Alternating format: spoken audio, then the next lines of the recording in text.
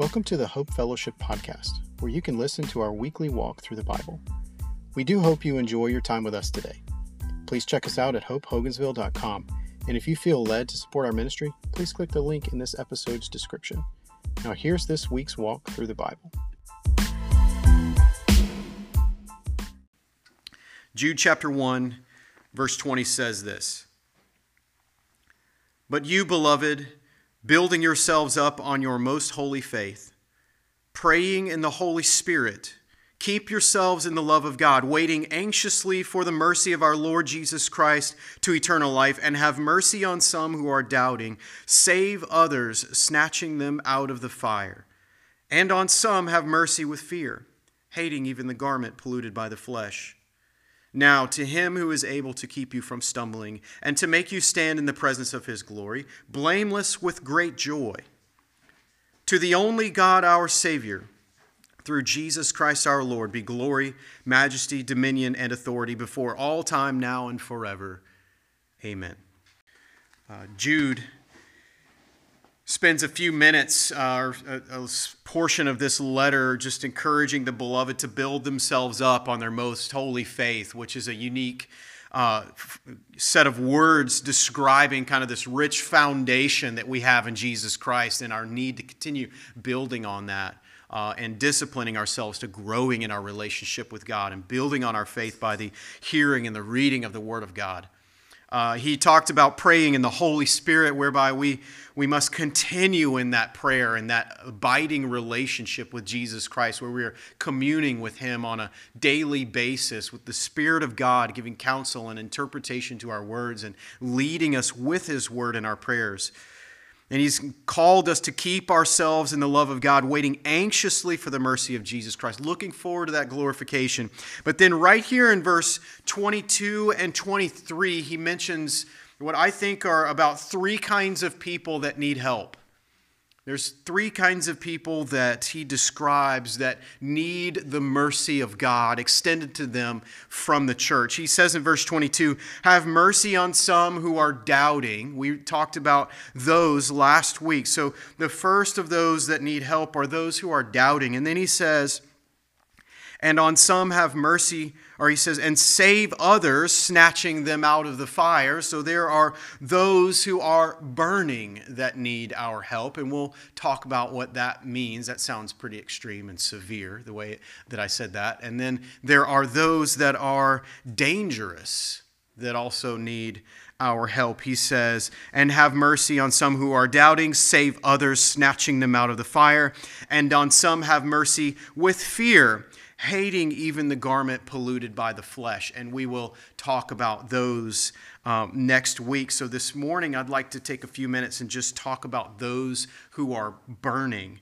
Now, this phrase, to save others, snatching them out of the fire. Now, snatching is a unique word. You don't see that in a whole lot of places in Scripture. It pops up in some cases. You see it worded in English as the word seize, which means to take hold of someone or to grab a hold of someone firmly or something firmly, to seize it and to take hold of it. And the language here that Jude is using is applied to us as believers, where he's encouraging us to take hold of people, to seize them, so to speak.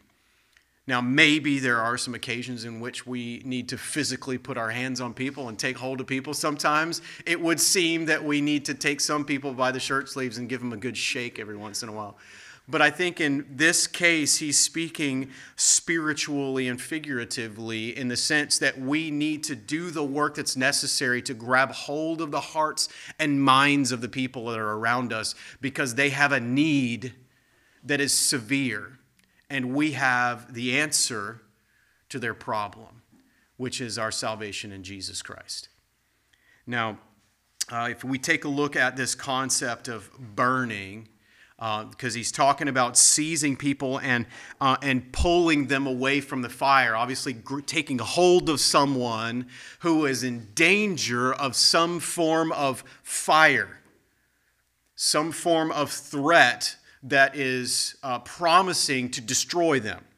And he's encouraging us as believers who seem to have firm footing on our relationships with Jesus Christ, who are not in danger of the fire, and lay hands on those who are, to the extent that we pull them away from that danger. So let's take a look at one specific scripture story that I think really illustrates this well. You may be very familiar with it. It's in Genesis chapter 19. This is the story of Lot being rescued, Lot and his family being rescued from Sodom and Gomorrah. And this isn't just a random story that I chose, although I think I could have chosen this among many in Scripture as an illustration of the threat of fires of God's judgment.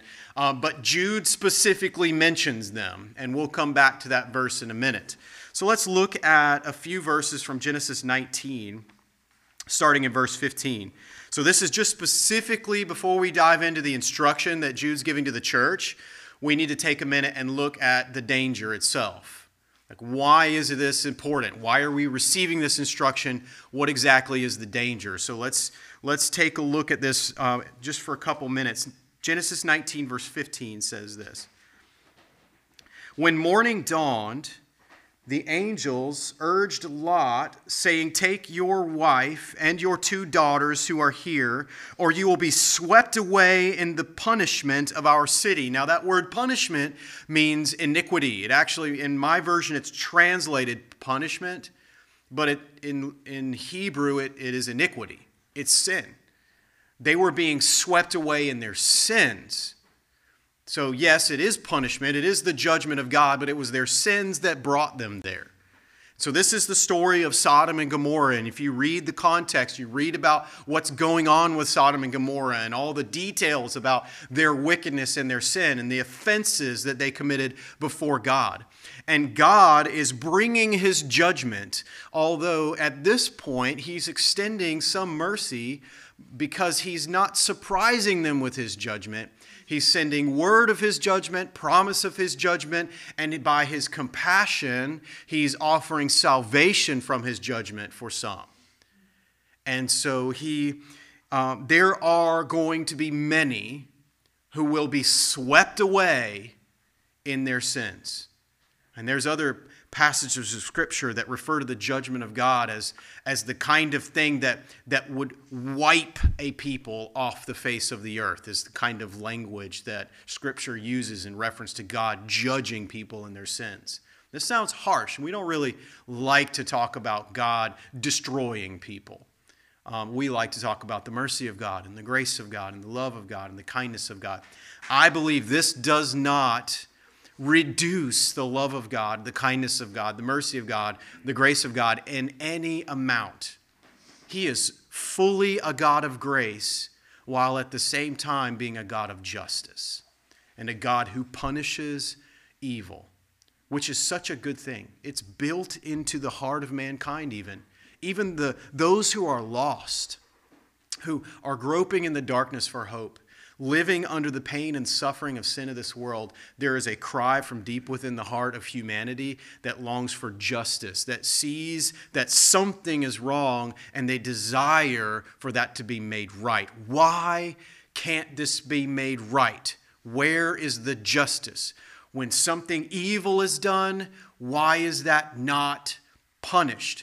Even lost people who are groping in the darkness have that desire. They see that and they long for that, even though they don't fully understand where that comes from. And us, without Jesus, we would not understand where this comes from. Without the Word of God, we would not understand clearly what justice is and what evil is and the difference between good and evil and where the line is, where's the standard. What is holy? What is unholy? What is good? What is evil? God's Word and His holiness gives us that. And in Jesus Christ, by the power of God through the Holy Spirit, we, as believers, we've begun to understand it. But in this case, we see it on display. We see the unholiness of the world being judged. We see justice taking place. So yes, God is holy, God is righteous, God is merciful, but He is also just. He is a good God who does not allow evil to go unpunished. But He's also compassionate and that he stays his hand of judgment for the sake of those that are being saved. That is a unique and beautiful message that I think our world needs to hear. A world that's crying out in the darkness for justice, who wonders about a God who could allow it all to happen, to know that God will judge the evil, but he is staying his hand for the sake of those who are being saved. He's calling you and I to salvation. That is a beautiful message of hope. Now, let's keep reading about Sodom and Gomorrah. He says, verse 15, when morning dawned, the angels urged Lot, saying, "Up, take your wife and your 2 daughters who are here, or you will be swept away in the punishment of the city." But he hesitated. So the men seized his hand. There's that word seize. Now this one's in Hebrew, but it's the same concept. The angel seized his hand, and the hand of his wife and the hands of his 2 daughters, for the compassion of the Lord was upon him. There's the compassion of God, even in the midst of judgment. And they brought him out and put him outside the city. So they immediately took him outside the city, away from the impending wrath. And then in verse 17, it says, when they had brought them outside, one said, "Escape for your life. Do not look behind you, and do not stay anywhere in the valley. Escape to the mountains, or you will be swept away." So in this instance, you have 2 messengers, these men that are actually angels that have been sent from God. They appear to be like men, but they are angels sent by God for the purpose of taking hold of Lot and his family and immediately taking them out of the city. But you notice what's interesting about Lot was that he hesitated. He did not have a full understanding or a realistic picture of the judgment of God. They were telling him that the judgment was coming. He warned his nephews, and they didn't believe him. They thought he was joking around. They just couldn't see it. They didn't have a good picture in their mind of what the judgment of God was going to be. They weren't taking it seriously, to the extent that the messengers, the angels that God sent, had to take them by the hand and physically move them out of the city in order to escape the judgment of God. Now look at verse 23. This is in Genesis 19. The sun had risen over the earth when Lot came to Zoar, so the angels let Lot go to a little small city close by. Then the Lord rained on Sodom and Gomorrah brimstone and fire from the Lord out of heaven, and he overthrew those cities and all the valley and all the inhabitants of the city and what grew on the ground. But his wife from behind him looked back. Remember, she was commanded by the angels not to look back if they valued their salvation. She looked back and she became a pillar of salt. So you see this very severe picture of the judgment of God. Many people might look at this and say, I don't really understand why God would do something like that to an entire city. But the fact is, all who are without Christ, all of us are born in sin. And all who are without Christ, who die in that sin, will face that same kind of judgment from God, that same kind of wrath. And all who are still on this earth on the day of judgment will face that same kind of wrath. It will happen. But by his great compassion, he's provided a way of salvation. Now, this is not just a random story that happened and God made sense out of it. This was ordained by God for a purpose. In fact, Jude even told us what the purpose of this display taking place on earth was for. What was the purpose of it? Jude said in Jude chapter 1, verse 7, he says, if you were to back up to verse 6, he says, angels who did not keep their own domain but abandoned their proper abode, he has kept in eternal bonds under darkness for the judgment of the great day. So he's talking about this. There's the judgment of God that's extended towards those who rebel against him. Even angels who would rebel against him face the judgment of God. Then look at verse 7 in Jude.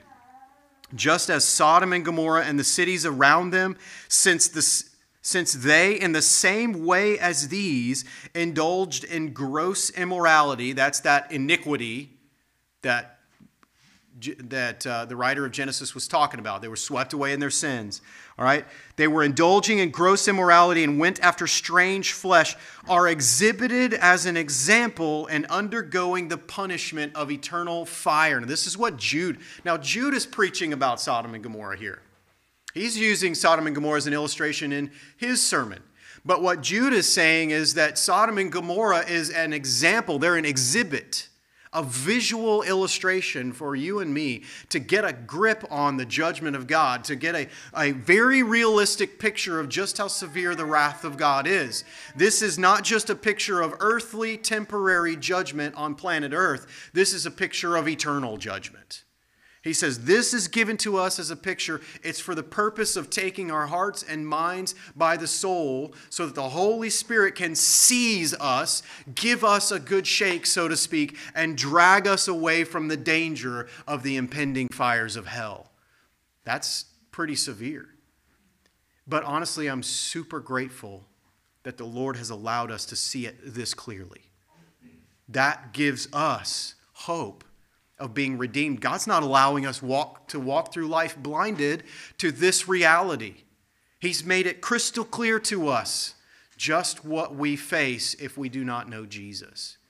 Just what the world faces if they do not know Jesus. So Jude says they are exhibited as an example in undergoing the punishment of eternal fire. Now, one other scripture I'd like to read is from... Actually, I'm going to read quite a few today, so I know I run the danger. When I have too many cross-references, I run the danger of losing you guys after about 2 or 3. But I will try to keep you with me on this because they're exciting to me, and so I want to show them to you as well. So in Amos chapter 4, you see this concept of a brand being plucked from the fire. And a firebrand is the language you would hear in throughout Scripture as a coal. Part of the fire, something that's been burning in the fire for a really long time, long enough to be a small ember or something that's really, really, really hot. You know, a lot of times people would trade those. They'd put them in pans or pots and give them to neighbors so that they could start their own fires. You know, or if the fires were to go out at night, they would do their best to keep the firebrands going so that in the morning they could stoke the fires up again. It's always easier to keep a fire going than to start one from nothing. But a firebrand is a small part of the fire that can be removed, but it's very hot. It's already burning.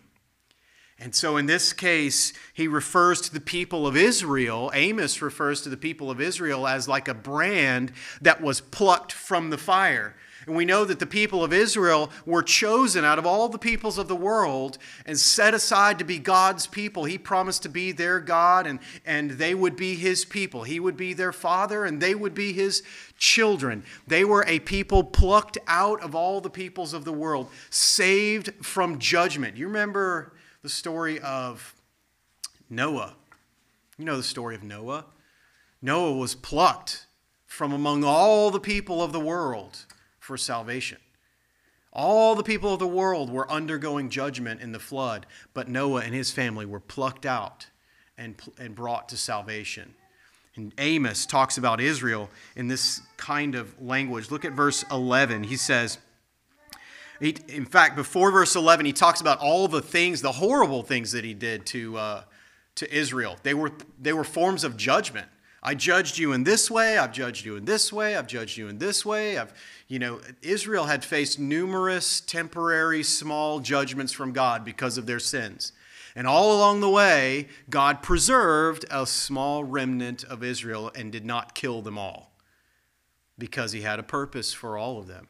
And look at verse 11. He says, I overthrew you as God overthrew Sodom and Gomorrah. So there's Sodom and Gomorrah again. So he's talking about how he's judged Israel on multiple occasions, much like he judged Sodom and Gomorrah. But he's speaking temporarily here.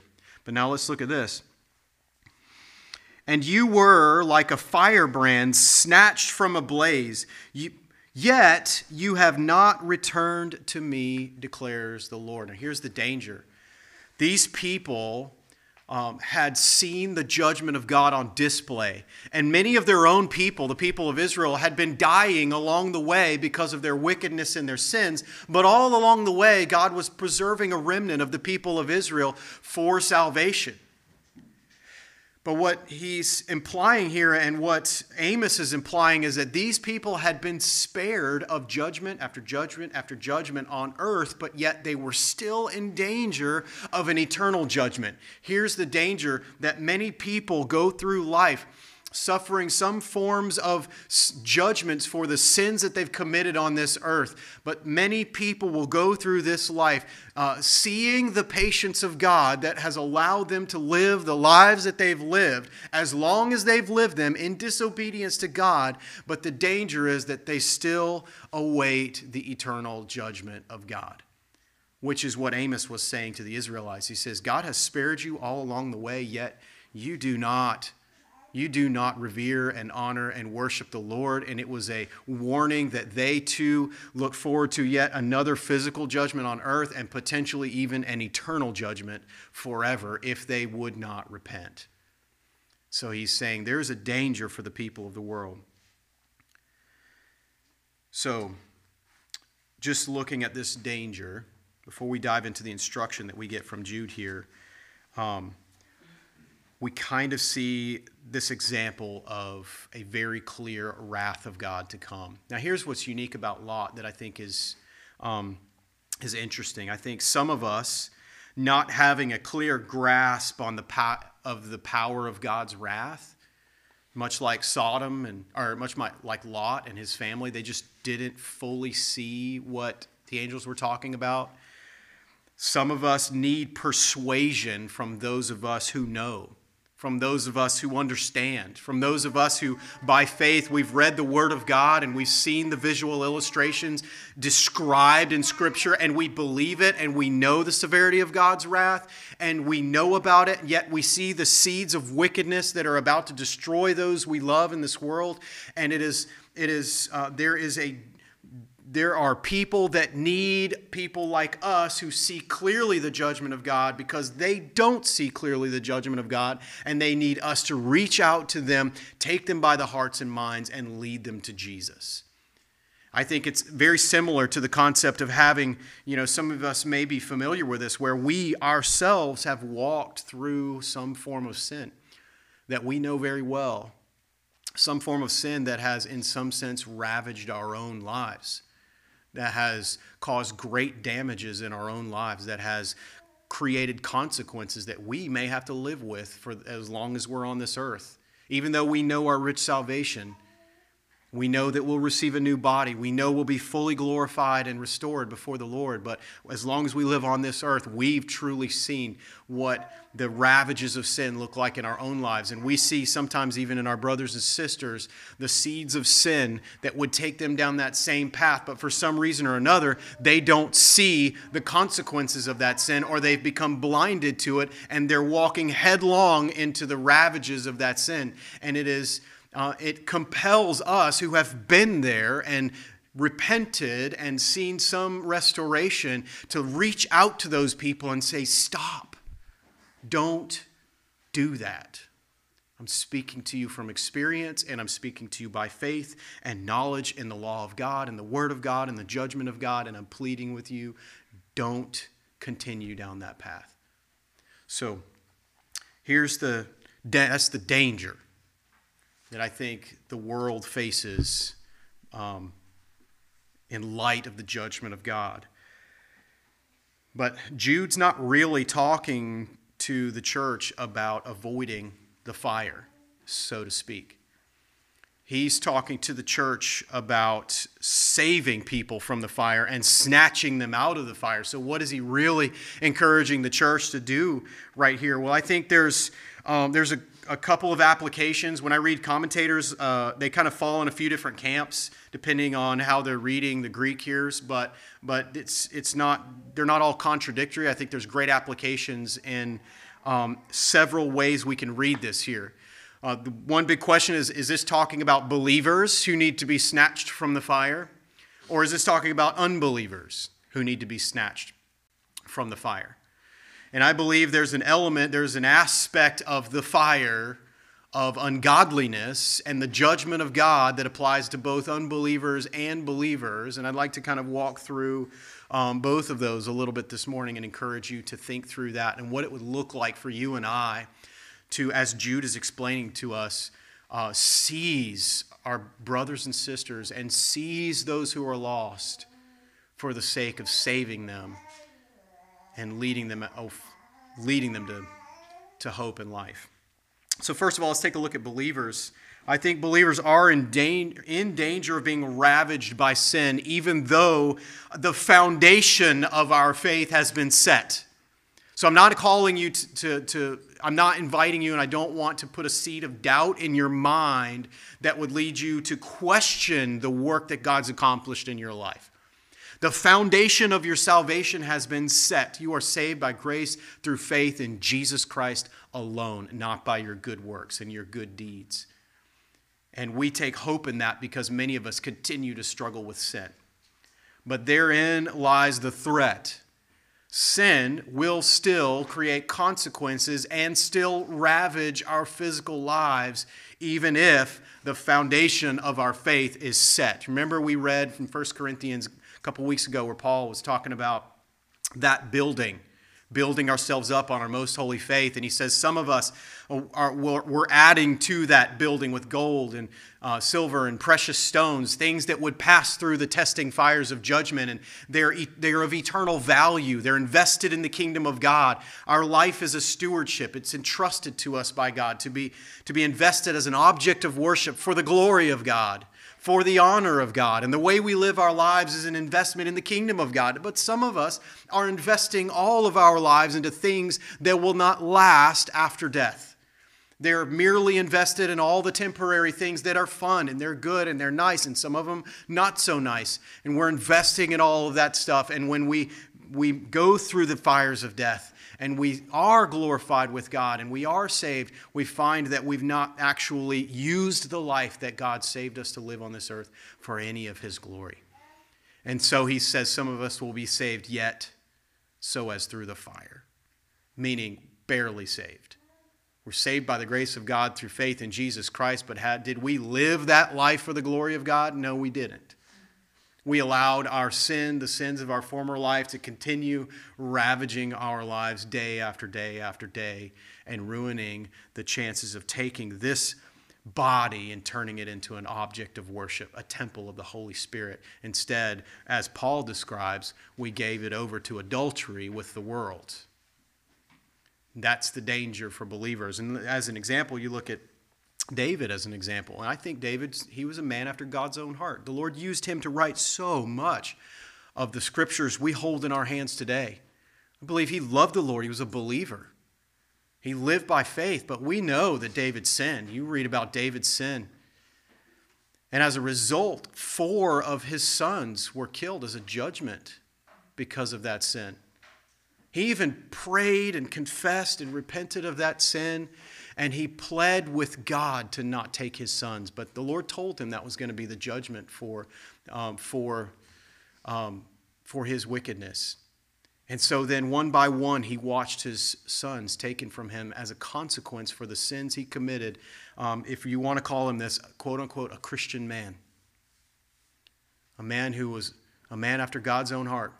Committed wickedness in the eyes of God and before those around him, and as a result lost his sons. Now you know, especially the parents in the room, you know that even if the Lord forgave you, you've confessed, you know you have hope of eternal salvation, and there's joy in that, there's hope in that. You know very well the love of God, but that grief will follow you till the day you die. That's the kind of consequence that believers are in danger of suffering in this life as Christians if we allow sin to continue ravaging our souls. I believe that's why it's very possible that Jude is looking at the church saying, listen, guys, I wanted to write to you about our common salvation, but I feel the necessity to to write to you, asking you to contend earnestly for the faith, fight for the faith, discipline yourself for the sake of the walk of faith with God, because ungodliness is so prevalent. I think some of you are in danger of being swept away into the ungodliness of the world and allowing your holy lives to be destroyed and ravaged by the sins of the world around you. And that ought not be the case. And so he looks at the church and he compels all of us, look into the eyes and into the hearts and into the lives of your brothers and sisters. And if you see them being swept away into sin, seize them by the heart and by the mind and draw them back. Rescue them from the flames that would destroy their lives. So James gives us a little picture of this. Honestly, the picture in James is a little more scary than I would like it to be. But in James chapter 5, verse 19, he says, "My brethren," and this is the scary part, is he's talking about brethren, believers, Christians. "My brethren, if any among you," again, that's the brethren, believers, "if any among you strays from the truth and one turns him back," so that'd be like the position we're putting ourselves in. Jude's telling us as believers to turn each other back from straying into sin. Now listen, I would like to invite you again, just caveat here, be cautious with that. We do this in love, not with judgment or from some lofty, self-righteous position as though we are holier than thou. We do this with compassion. We do this with love. We do this with gentleness, but with urgency. That word "seize" is urgent, but that's our job, to bring them back. But look what he says. "If any among you strays from the truth and one turns him back, let him know that he who turns a sinner from the error of his way will save his soul from death and will cover a multitude of sins." In reference to the believers needing their souls to be saved from death and their sins to be covered. So there's an implication here that maybe a believer or somebody that we think is a believer might not be a believer, or might still be in danger of losing their soul to the judgment of God. And so he's saying to us in the sense that, and this is my best interpretation of this at the moment, is that in a sense that we look into each other's lives and we hear each other's confessions of faith, and that's part of what makes us members at this church. We're members of the church because you confess that you have faith in Jesus as your Lord and Savior. We've heard your confession. We see the fruit of that salvation, and so we've confessed that we believe that that is genuine, that we see evidence of the Spirit of God in your life. But if this is taking place, it would seem as though the evidence and the fruit is gone. It would seem as though the evidence and the fruit is starting to fade. And so that would bring, to some extent, a question as to whether or not that person's soul is truly in a good place. And so we reach out to them with urgency, believing that they are still our brethren, reaching out to them with all the compassion and kindness and urgency as we can for the sake of bringing them back, knowing that there might still, because we truly can't see one another's soul and hearts, only God knows. There's still a sliver of possibility that that brother or sister is still in dangers of the eternal judgment of God. And so we reach out to them with that kind of urgency to restore them to a place of repentance and confession before God. So then you have, I think, a call for us to consider the unbelievers in the world. Consider the unbelievers in the world. Proverbs chapter 24, I think, is there's a unique verse here in Proverbs 24, verse 10. He says, "If you are slack in the day of distress, your strength is limited." So there he's talking about urgency, right? Not being lazy. This is the day of distress. Don't be lazy. Don't be weak. Be vigilant. "Deliver those who are being taken away to death and those who are staggering to slaughter. Oh, hold them back." The writer of Proverbs compelling us to be vigilant. This is the day of distress for many. They are facing the eternal fires of God's judgment, and he's called us to deliver them who are being marched to their slaughter, staggering to their deaths. And he says, oh, that's an expression of intense emotion. Oh, hold them back. This is our job as believers, as ambassadors of the Lord Jesus Christ, as representatives of the kingdom of God. We as a church, we gather as a body because we have in common our faith in Jesus Christ. But this is not our full mandate. Our full mandate is to also participate in recognizing that there are souls out there that are being saved, and it is ours to seize them by the hearts and minds and hold them back from judgment with the hope and prayer that God would save their souls. Another scripture, 1 Corinthians chapter 9, verse 22. This is Paul's attitude toward the lost as a believer. And, most of Paul's writings, I just want to remind you guys, I hope I'm not going too long this morning. I'm trying to get all this out, and I want to explain it so that my prayer is that you'll see what I see in this, because it's super convicting to me. In fact, when I studied all this, I kind of folded everything up last night, and I just prayed, oh God, have mercy on me, because I feel like I need to be where you guys are and have somebody else preaching this sermon to me so that I can just sit and listen and pray and repent, because I have great need. But 1 Corinthians 8, Paul, most of his letters are written to believers, to the church. He's discipling them to be the body of Christ. But he expresses this in 1 Corinthians chapter 9, starting in verse 19. He kind of expresses his attitude towards those who are lost in the world. He says, "For though I am free from all men, I've made myself a slave to all, so that I might win more." So there it is. He's talking about winning people. And what's he talking about winning? He's talking about saving them. He's talking about leading them to Jesus. He's not obligated to be among any people group for his righteousness or for his salvation or for his good religion, because his salvation is secured in Jesus. But he submits himself to multiple kinds of people groups and organizations and religious belief systems, and he walks among them, not to condone their ways or to try to do their ways with them, but he listens to them and he identifies with them to enough extent that he can share the gospel with these people. Look at what he says. "To the Jews I became as a Jew, so that I might win Jews. To those who are under the law, as under the law, though not being myself under the law, so that I might win those who are under the law. To those who are without the law, as without the law, though not being without the law of God, but under the law of Christ, so that I might win those who are without the law." So he's looking at all these people who believe different things. He's saying, I want to know and love all of these people for the sake of leading them, for the sake of winning them. Not necessarily for the sake of being all their friends and everybody just getting along, but his desire was to win them and to convert them and to lead them to the truth. So then he says, to the weak, in verse 22, "To the weak I became weak, that I might win the weak. I have become all things to all men, so that I might by all means save some." Now he uses that concept of saving people a couple times in Scripture. Again, he uses it in Romans 11:14. We won't read it, but it's that same concept where he refers to himself as saving people.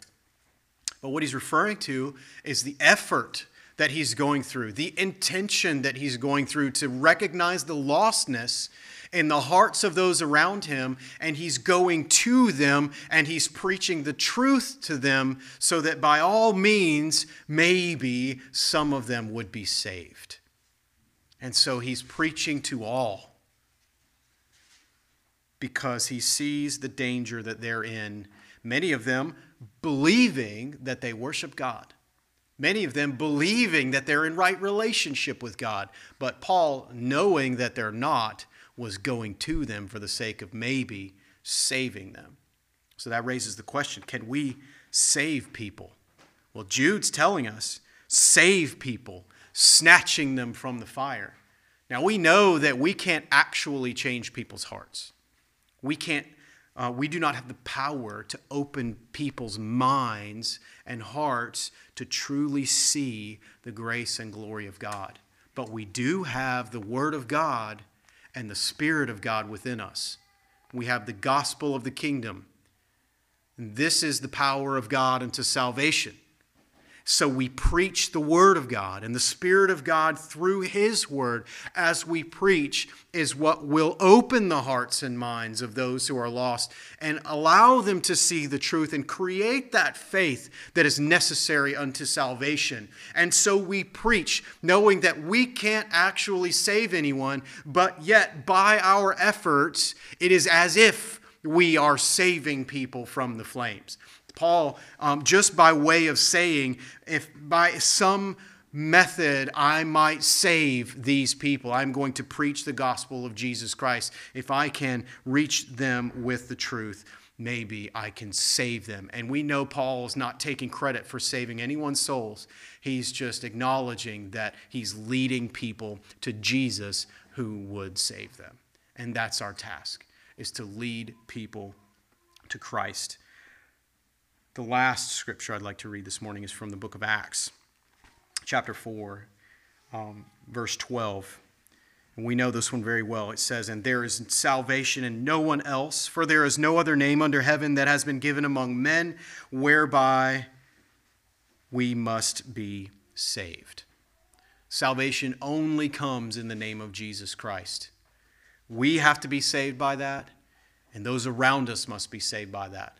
So this snatching people from the fire is an effort of taking people by the heart and mind in any way that we can, as long as it does not contradict the Word of God and the holiness of God, that we take hold of our friends and our family and our enemies and our brothers and sisters in Christ, and we preach Jesus to each other. Again and again and again and again, we lead each other back to Christ, because Jesus is the one who saves our souls.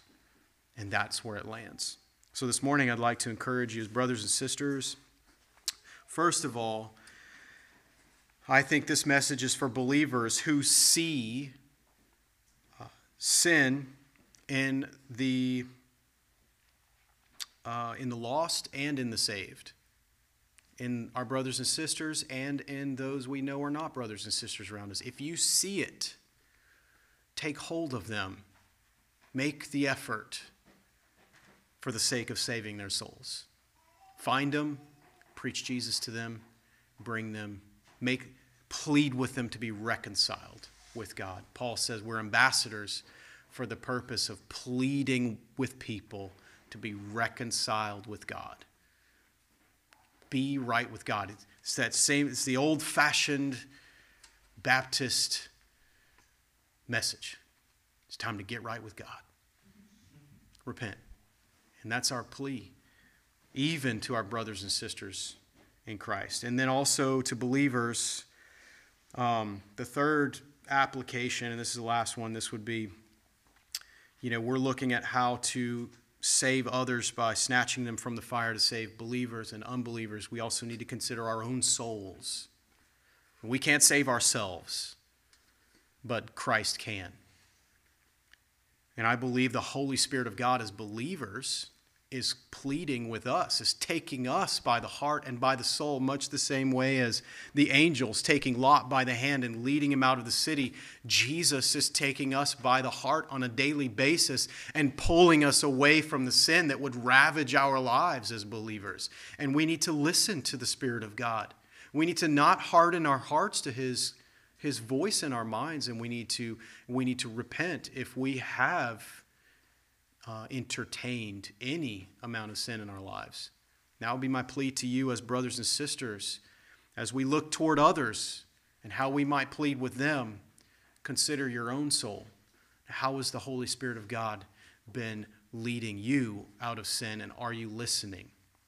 Because if you're not listening, I contend that you're in great danger. And to that I say, I am in that, I preach that to myself. And would ask as you pray for one another that you pray for me as well. That the Lord would continue to lead me in His righteousness and holiness.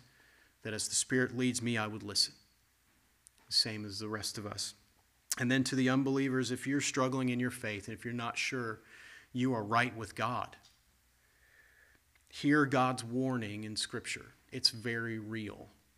It's very real. Cry out to Jesus for salvation. And again, that same old message you've probably heard many times. Repent. Turn away from your sins and follow Jesus.